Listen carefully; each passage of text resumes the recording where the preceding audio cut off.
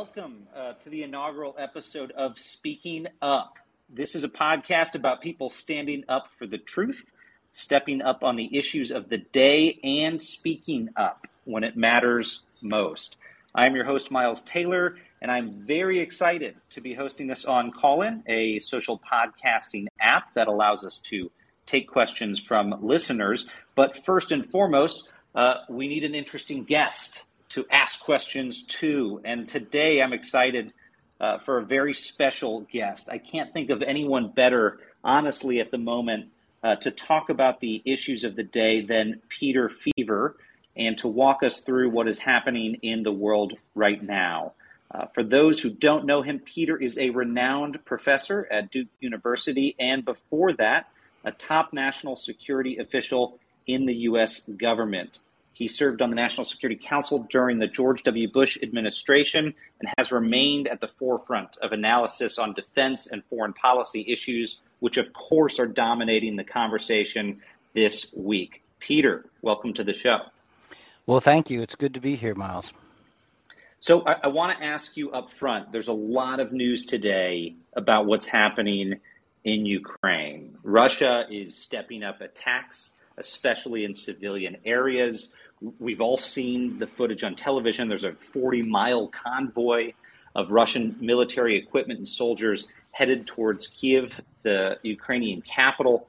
There was optimism over the weekend that Ukraine may be holding its own. But my question for you, Peter, is, was that misplaced optimism? No, it certainly was the case that Ukraine has been outperforming for the first 5 days or so, outperforming expectations of pretty much everybody, Western analysts, U.S. government analysts, and almost certainly Russian government analysts who expected a much quicker victory. So in that sense, if you just look at the last 5 days, it could hardly have gone worse for Putin. The war has not lived up to his expectations. Ukraine hasn't responded as he expected, and the West has not responded as he expected. But will that continue for another 5 days? Can the Ukrainians keep outperforming, and will Russia keep underperforming? Or will Russia recover its momentum and blast its way through to achieve its original war aim, which was to topple the Ukrainian government? I think that question is still hangs in the balance. And so I would not make a confident prediction that a week from today that we would still say Russia is losing the war. They are losing it right now, but they may not. They may be able to turn it around. Well, Peter, if you can, transport us inside the Kremlin. And I know that's a really tall ask, but, we've seen reports this morning that Putin is irate at his lieutenants, that he is engaging in outbursts at his commanders because it's not going quite the way he wanted so far. That sounds very familiar. I doubt he's asked them to print him out a list of tweets to review, but like someone else we know. But what do you think is happening in the Kremlin right now, and what are the implications for the war in the coming days if Putin is very frustrated? Does it mean he's going to double down, triple down? Could it get worse because of that? Right. I think the two most important factors to follow right now are logistics and psychology. By logistics, I mean, can the Ukrainians resupply, rearm, and can the Russian invading force resupply and rearm? And the answer to the logistics question will tell you what the next week of fighting will look like. The best possible case scenario would be that Russia faces such severe logistics problems that their invasion grinds to a halt. It's frozen in place for lack of food, lack of gas, etc. That's a very optimistic scenario from the West and from Ukraine's point of view. But the other line of action is psychology, and you put your finger on it. This war has shocked the world, but I think it's also shocked Putin in the sense that it has not gone the way he expected. And in the process, he has lost what he considers to be his most valuable asset, fear of Putin.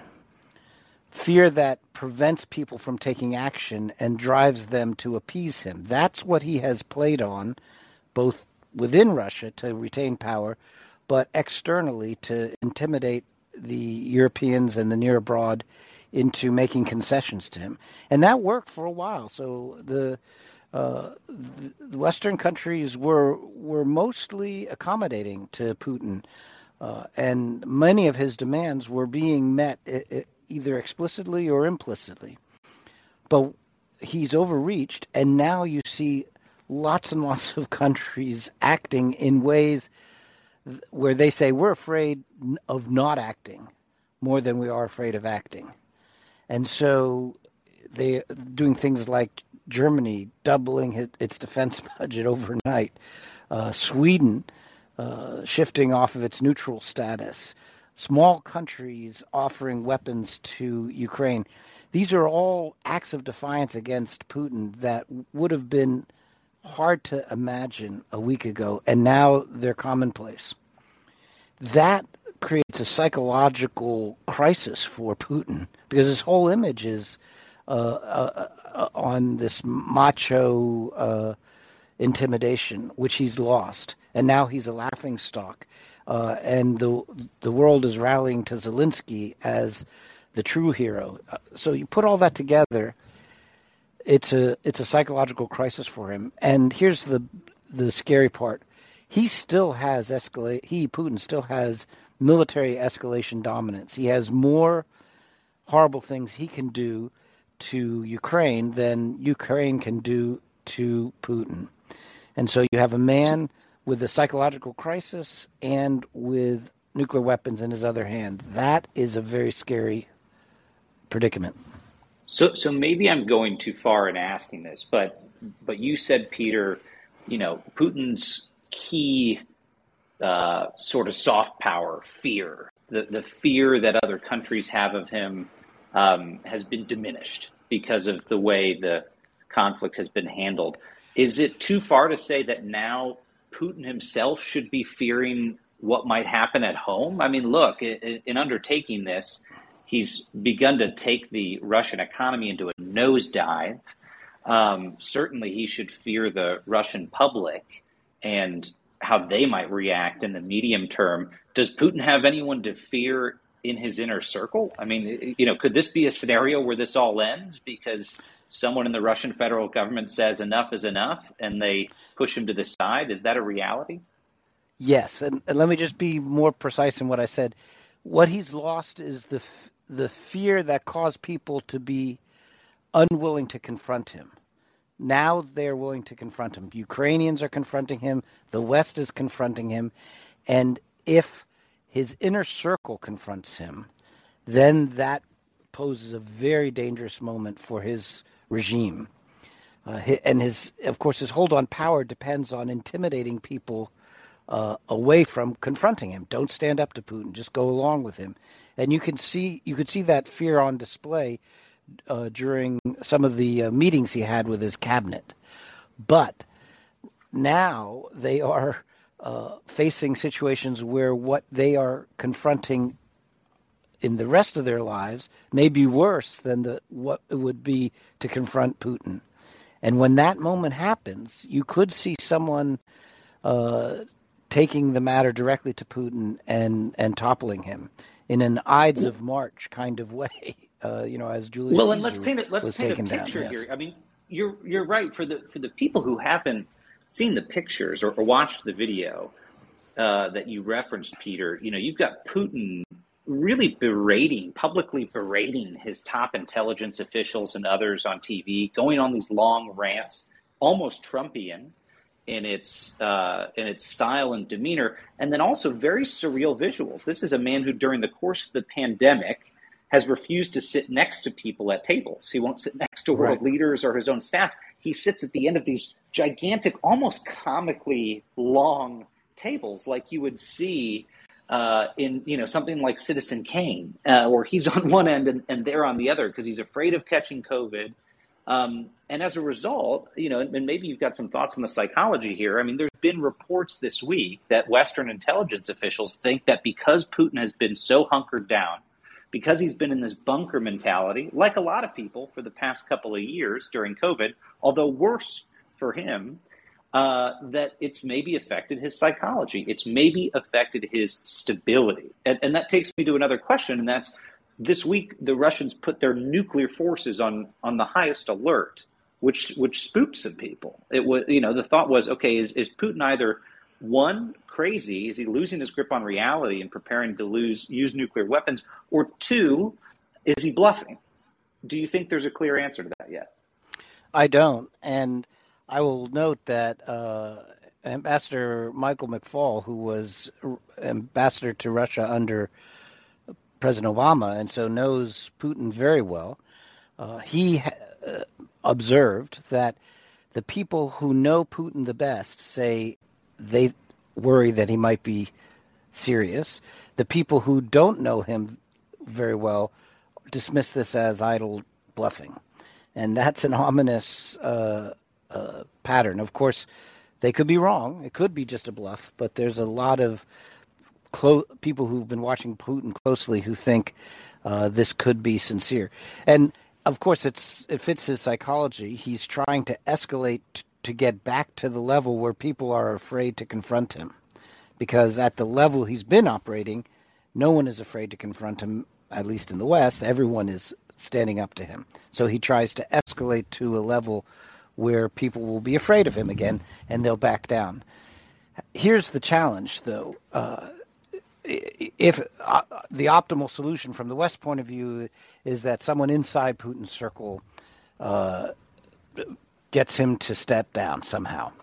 But what if they don't? What if no one inside is able to challenge him or willing to challenge him, and so Putin remains in power?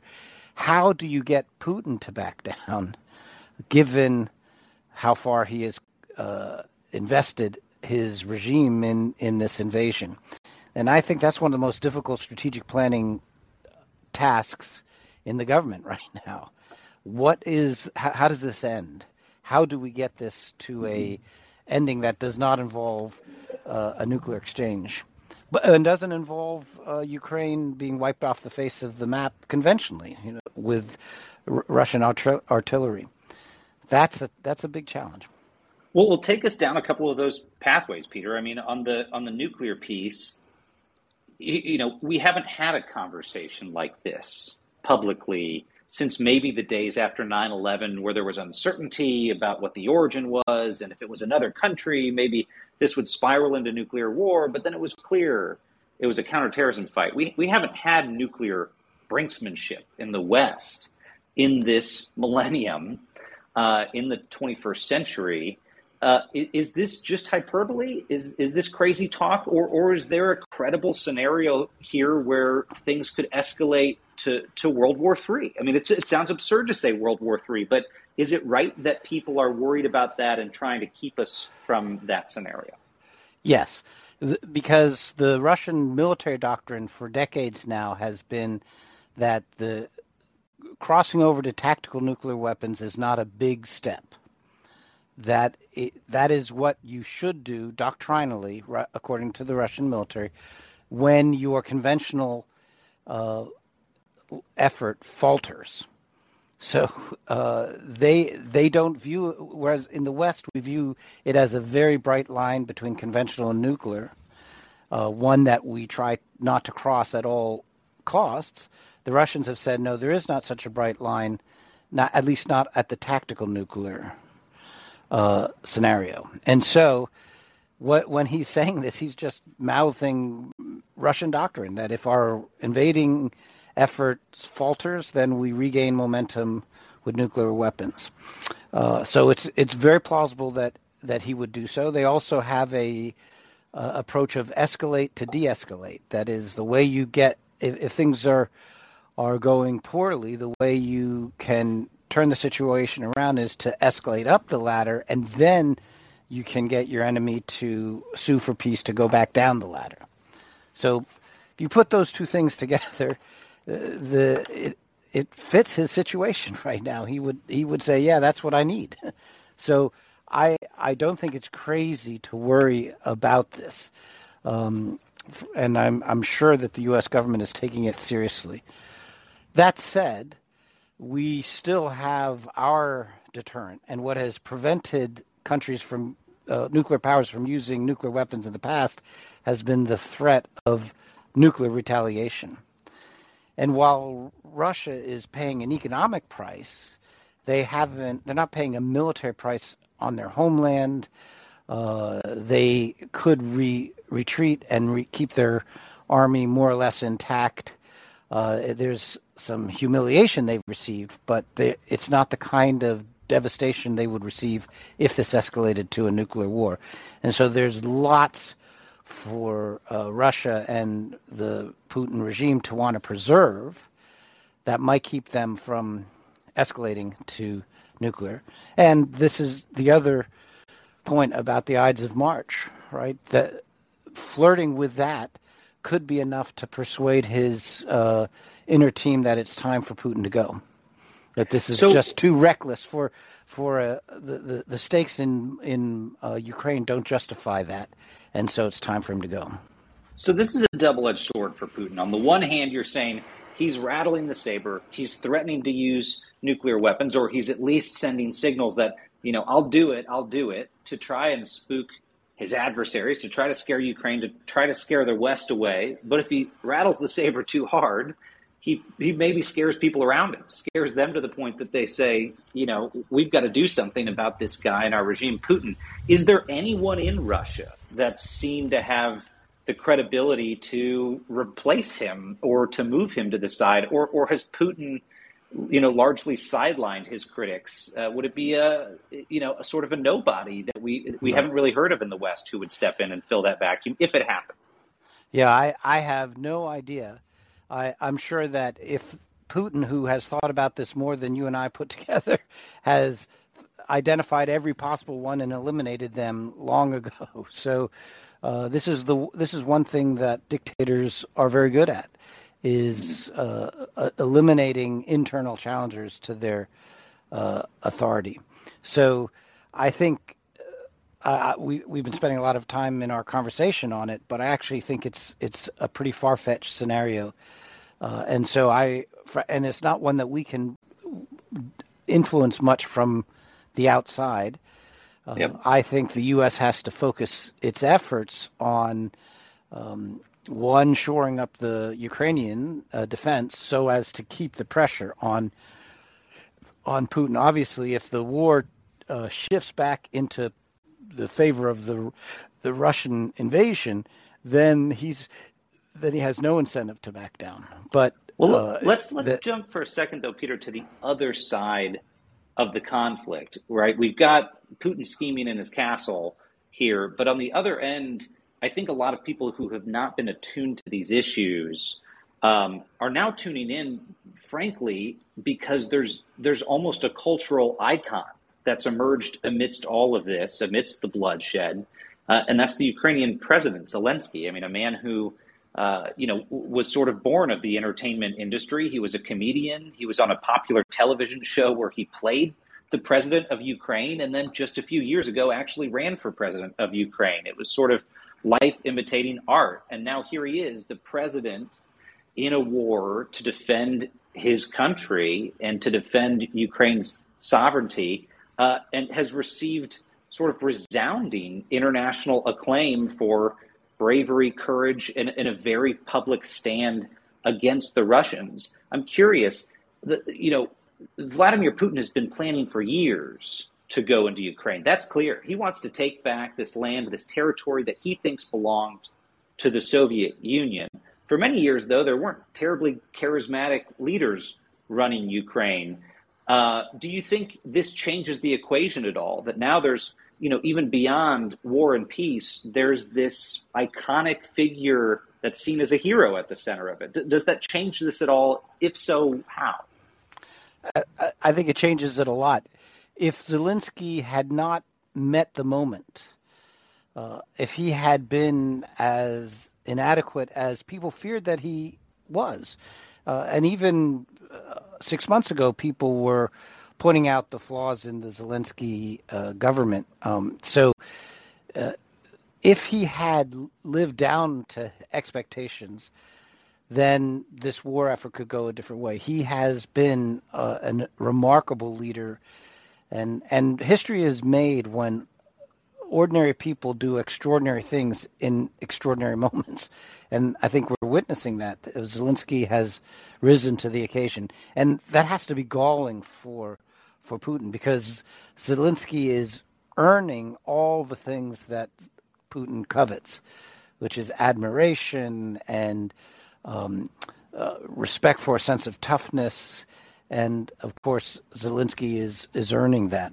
He's also showing himself quite adept at the information warfare side of leadership. You know, he's winning the propaganda battle thus far, and that has surprised a lot of people, because Putin had showed himself pretty adept at propaganda. Even in Putin's meddling in the U.S. elections, he had been pretty, adroit in disrupting U.S. and exacerbating U.S. fissures and things like that. And now he's just seen in the Ukraine, he's been ham-handed and several steps behind Zelensky at every turn.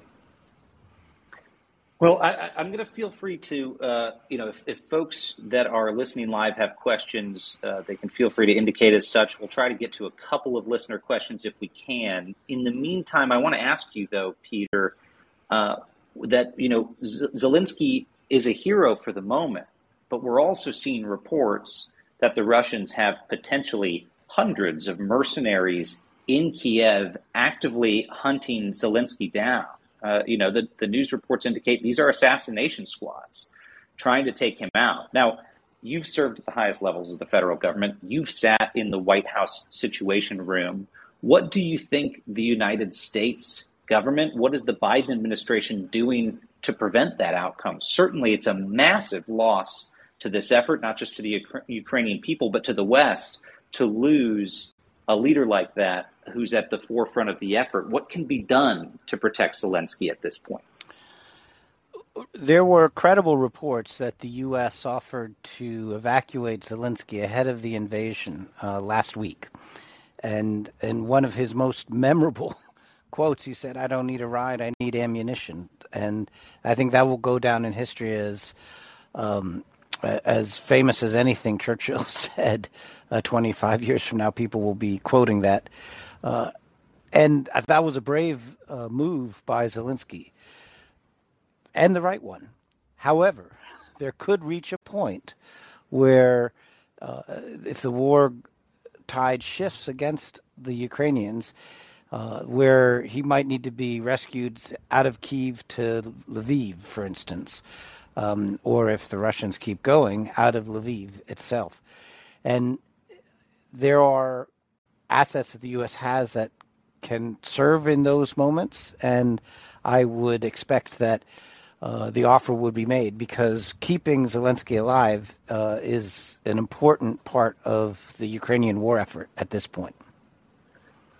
So tonight, Peter, Joe Biden makes his State of the Union address, really his first State of the Union after a full year in office, and he now makes it amidst this war, amidst this crisis. What do you think he needs to say tonight, not just to allay, the American people about our role, but frankly, what does he need to say to the Ukrainian people?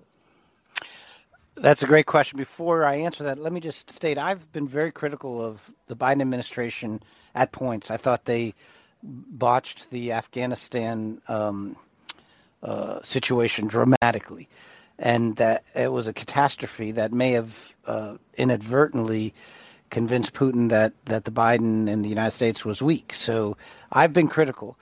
Yet it must be acknowledged that the Biden team has been really impressive in their handling of the Ukraine crisis thus far. I can make minor criticisms, but really they've handled this very challenging situation as well as any administration would have. And so I hope that continues because we need a strong America in moments like this. Mm-hmm. Now, in terms of the State of the Union, tonally, this is going to be difficult. This is not a time for a victory lap because this war is very much still in the balance. And Biden cannot give the impression that this is all over, that it's a 5-day Netflix series that's been wrapped up. We are still in the beginning and not even out of the beginning yet of this war. So he has to temper expectations while also recognizing the extraordinary moment that it is. And so I would expect that the first and loudest standing ovation that we'll see will be for Zelensky in some way, that the president will find a way to acknowledge Zelensky and his courage and the way that has galvanized the West. I think the president can also remind Americans that we've done this. We have confronted evil before, and we can do it again. And that much of what needs to be done, much of the work that needs to be done in Europe, is work that the U.S. has done well in the past, and so this is not beyond us. At the same time, the president has to point out that we face two great power adversaries, Russia and China. And the administration had been intending, I believe, to focus on China. And if he loses the China focus and focuses exclusively on Europe, that will be a mistake. One of the best things Secretary Blinken did in the run-up to the actual invasion is he kept his commitment to go to Southeast Asia. And it would have been easy for him to say, I can't go because of diplomatic crisis in Europe. But he kept his commitment, underscoring that the U.S. is an Asia power. We're in Asia to stay. We've always been in Asia. And we will honor our Asian commitments as well. The president needs to make that point. But then I think for most Americans, it's still domestic policy first and foremost. And this is a very difficult moment in terms of our domestic economy. And unfortunately, the Ukraine crisis exacerbates that. Inflation is going to go up at just the worst time for the U.S. economy, which is already experiencing inflationary pressure unrelated to Ukraine. And the president overreached, and his team overreached last year in their domestic agenda. I think that was a mistake. He should have tried for a more modest set of efforts that befit the fact that he doesn't have a large governing majority. He has to cooperate with the Republicans. Had he done that, he'd have more to boast about at the State of the Union. But because he overreached, he has less to boast of. But this is not a time for boasting. I thought the advice he got from some of the wise Democratic political advisors to speak, to connect with the American people who are worried, who are angry, who feel like the country's not heading in the right direction, and to connect with them and then provide a reassurance that he will lead them lead us in a different direction. That's what he needs to do politically to save the administration. Well, that's a really good flag, Peter. And I want to take a caller question right now. We've got Avery calling in. And Avery, the microphone is yours if you have a question. Thanks, Miles. Hi, Peter. I was wondering, sort of speaking of China, what do you think that the impact of the Ukraine crisis has on the dynamics between China and Taiwan? And if there is a potential escalation there, how do you think that will impact the U.S.'s participation in these conflicts? Well, great question. Thanks, Avery. That's a great question, and indeed, that was where everyone was focused in the run-up to this invasion, when it looked like Russia might be able to win this quickly in 2 to 3 days. The concern was how then to shore up deterrence in Taiwan? Wouldn't China view that as a sort of dress rehearsal for what China wants to do in Taiwan, which is to retake Taiwan?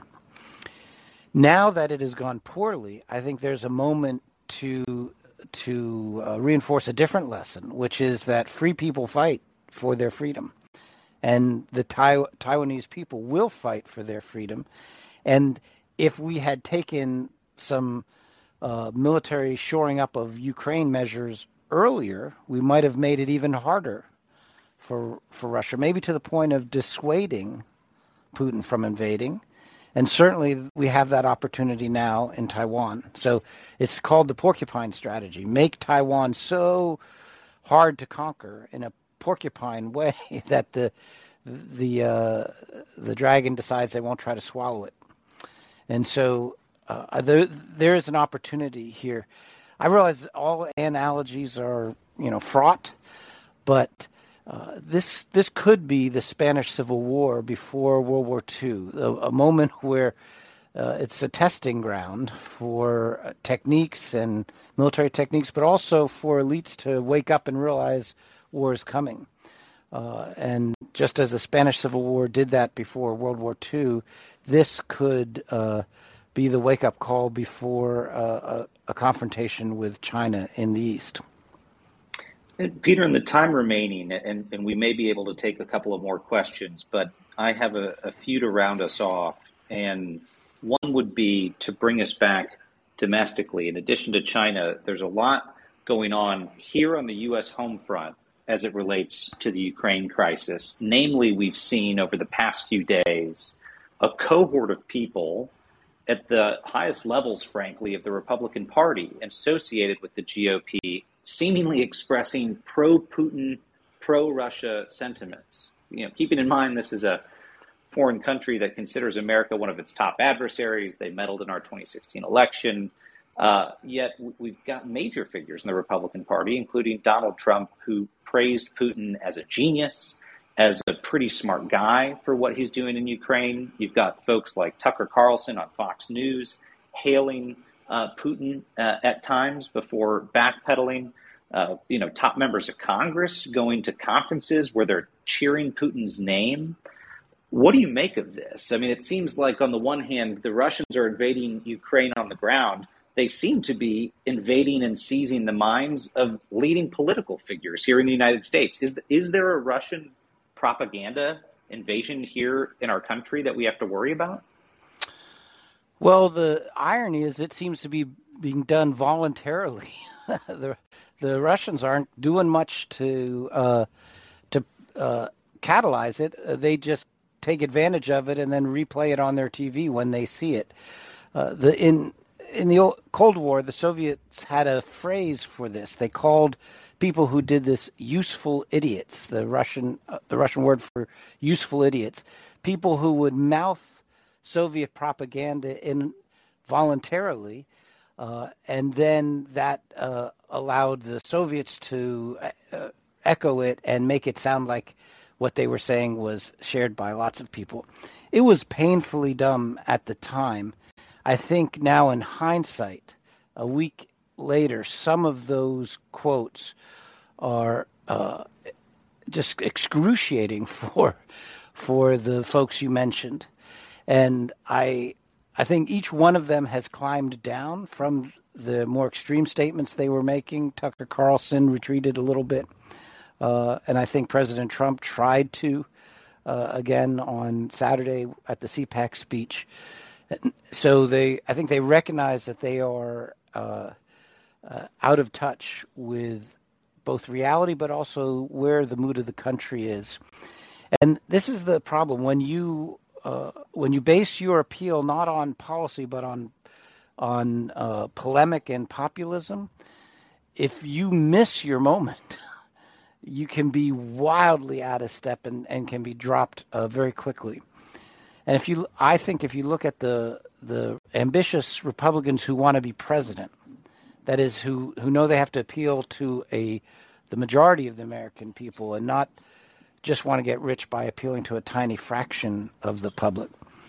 If you look at the ambitious Republicans, they are encouraging Ukraine, standing up to Putin. They are criticizing the Biden administration, to be sure, and wanting Biden to be tougher, but they are not serving as stooges for Putin.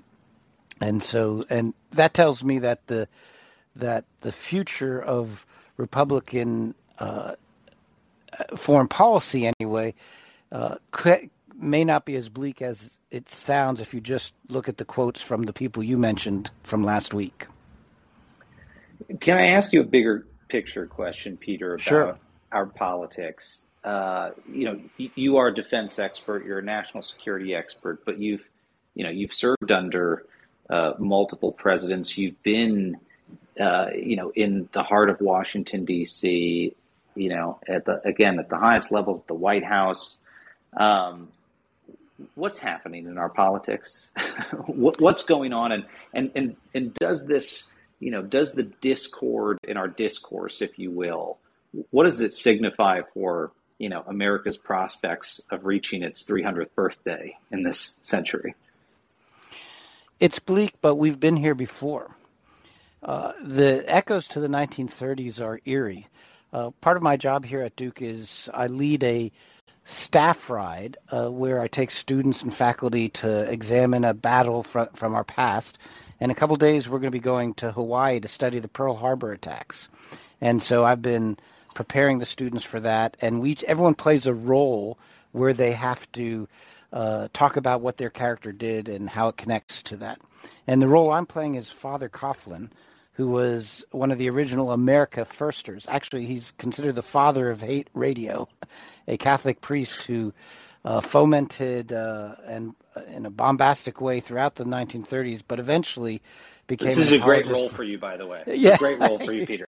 It's a dangerous role in the age of iPhones, and TikTok. But the point is, as I'm researching Father Coughlin and hearing him speak, as playing some of his radio shows, they sound very similar to what we hear on TV today.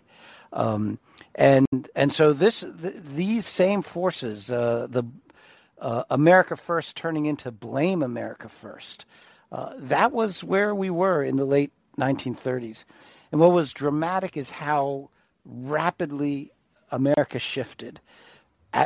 After the Pearl Harbor attacks, that was the galvanizing moment, to be sure. But it shifted into the America that rescued the world from both Nazism and Japanese militarism, then rebuilt Japan and rebuilt Europe, and protected the West out the Cold War from the Soviet threat. This was America at its finest, and that was just months after America at its worst. And so I'm not yet willing to write off America. I see all the echoes from the 30s. We have to turn it around. I hope we can turn it around without a Pearl Harbor kind of shock. But I believe it was President Clinton who used to say, and by the way, I worked in his administration, so I have seen this inside from Democratic and Republican administrations. I think he used to say there's nothing wrong with America that can't be fixed with what's right about America. And I believe that's a good insight. And so I'm still hopeful, even though when I see the echoes to these bleak moments in the past, I'm tempted to be despairing. Well, I think that's a hopeful note to wrap up on, Peter. I want to ask you in closing, you may have some new writing coming down the pike in the not too distant future. We're excited to see what that is. You've got a lot to say on defense policy and civil military relations. Anything you want to preview with us, and anything else we should be paying attention to right now in the world at the moment? Well, I'm working on a book on public confidence in the U.S. military. What drives it and why does it matter? And one of the interesting dynamics of the last 2 years has been just how difficult it has been to navigate civil military relations in the last year of the Trump administration, but also in the first year of the Biden administration. And so the book looks at that question with a focus on what does the public think about the military and why does that matter? And I hope I can come back sometime in the future, maybe when this crisis is behind us, and we can dig into that issue as well. Well, we would absolutely love that. Peter Feaver, renowned professor at Duke University, former national security official, thank you for shining a light for us on what's happening in the conflict. Thank you for speaking up on these issues, and we do hope to talk to you very soon. Thank you very much. Looking forward to it. All right, and thank you everyone for listening to Speaking Up. We've got exciting guests coming up in the next few weeks. We look forward to having you looped in, and we'll talk to you soon.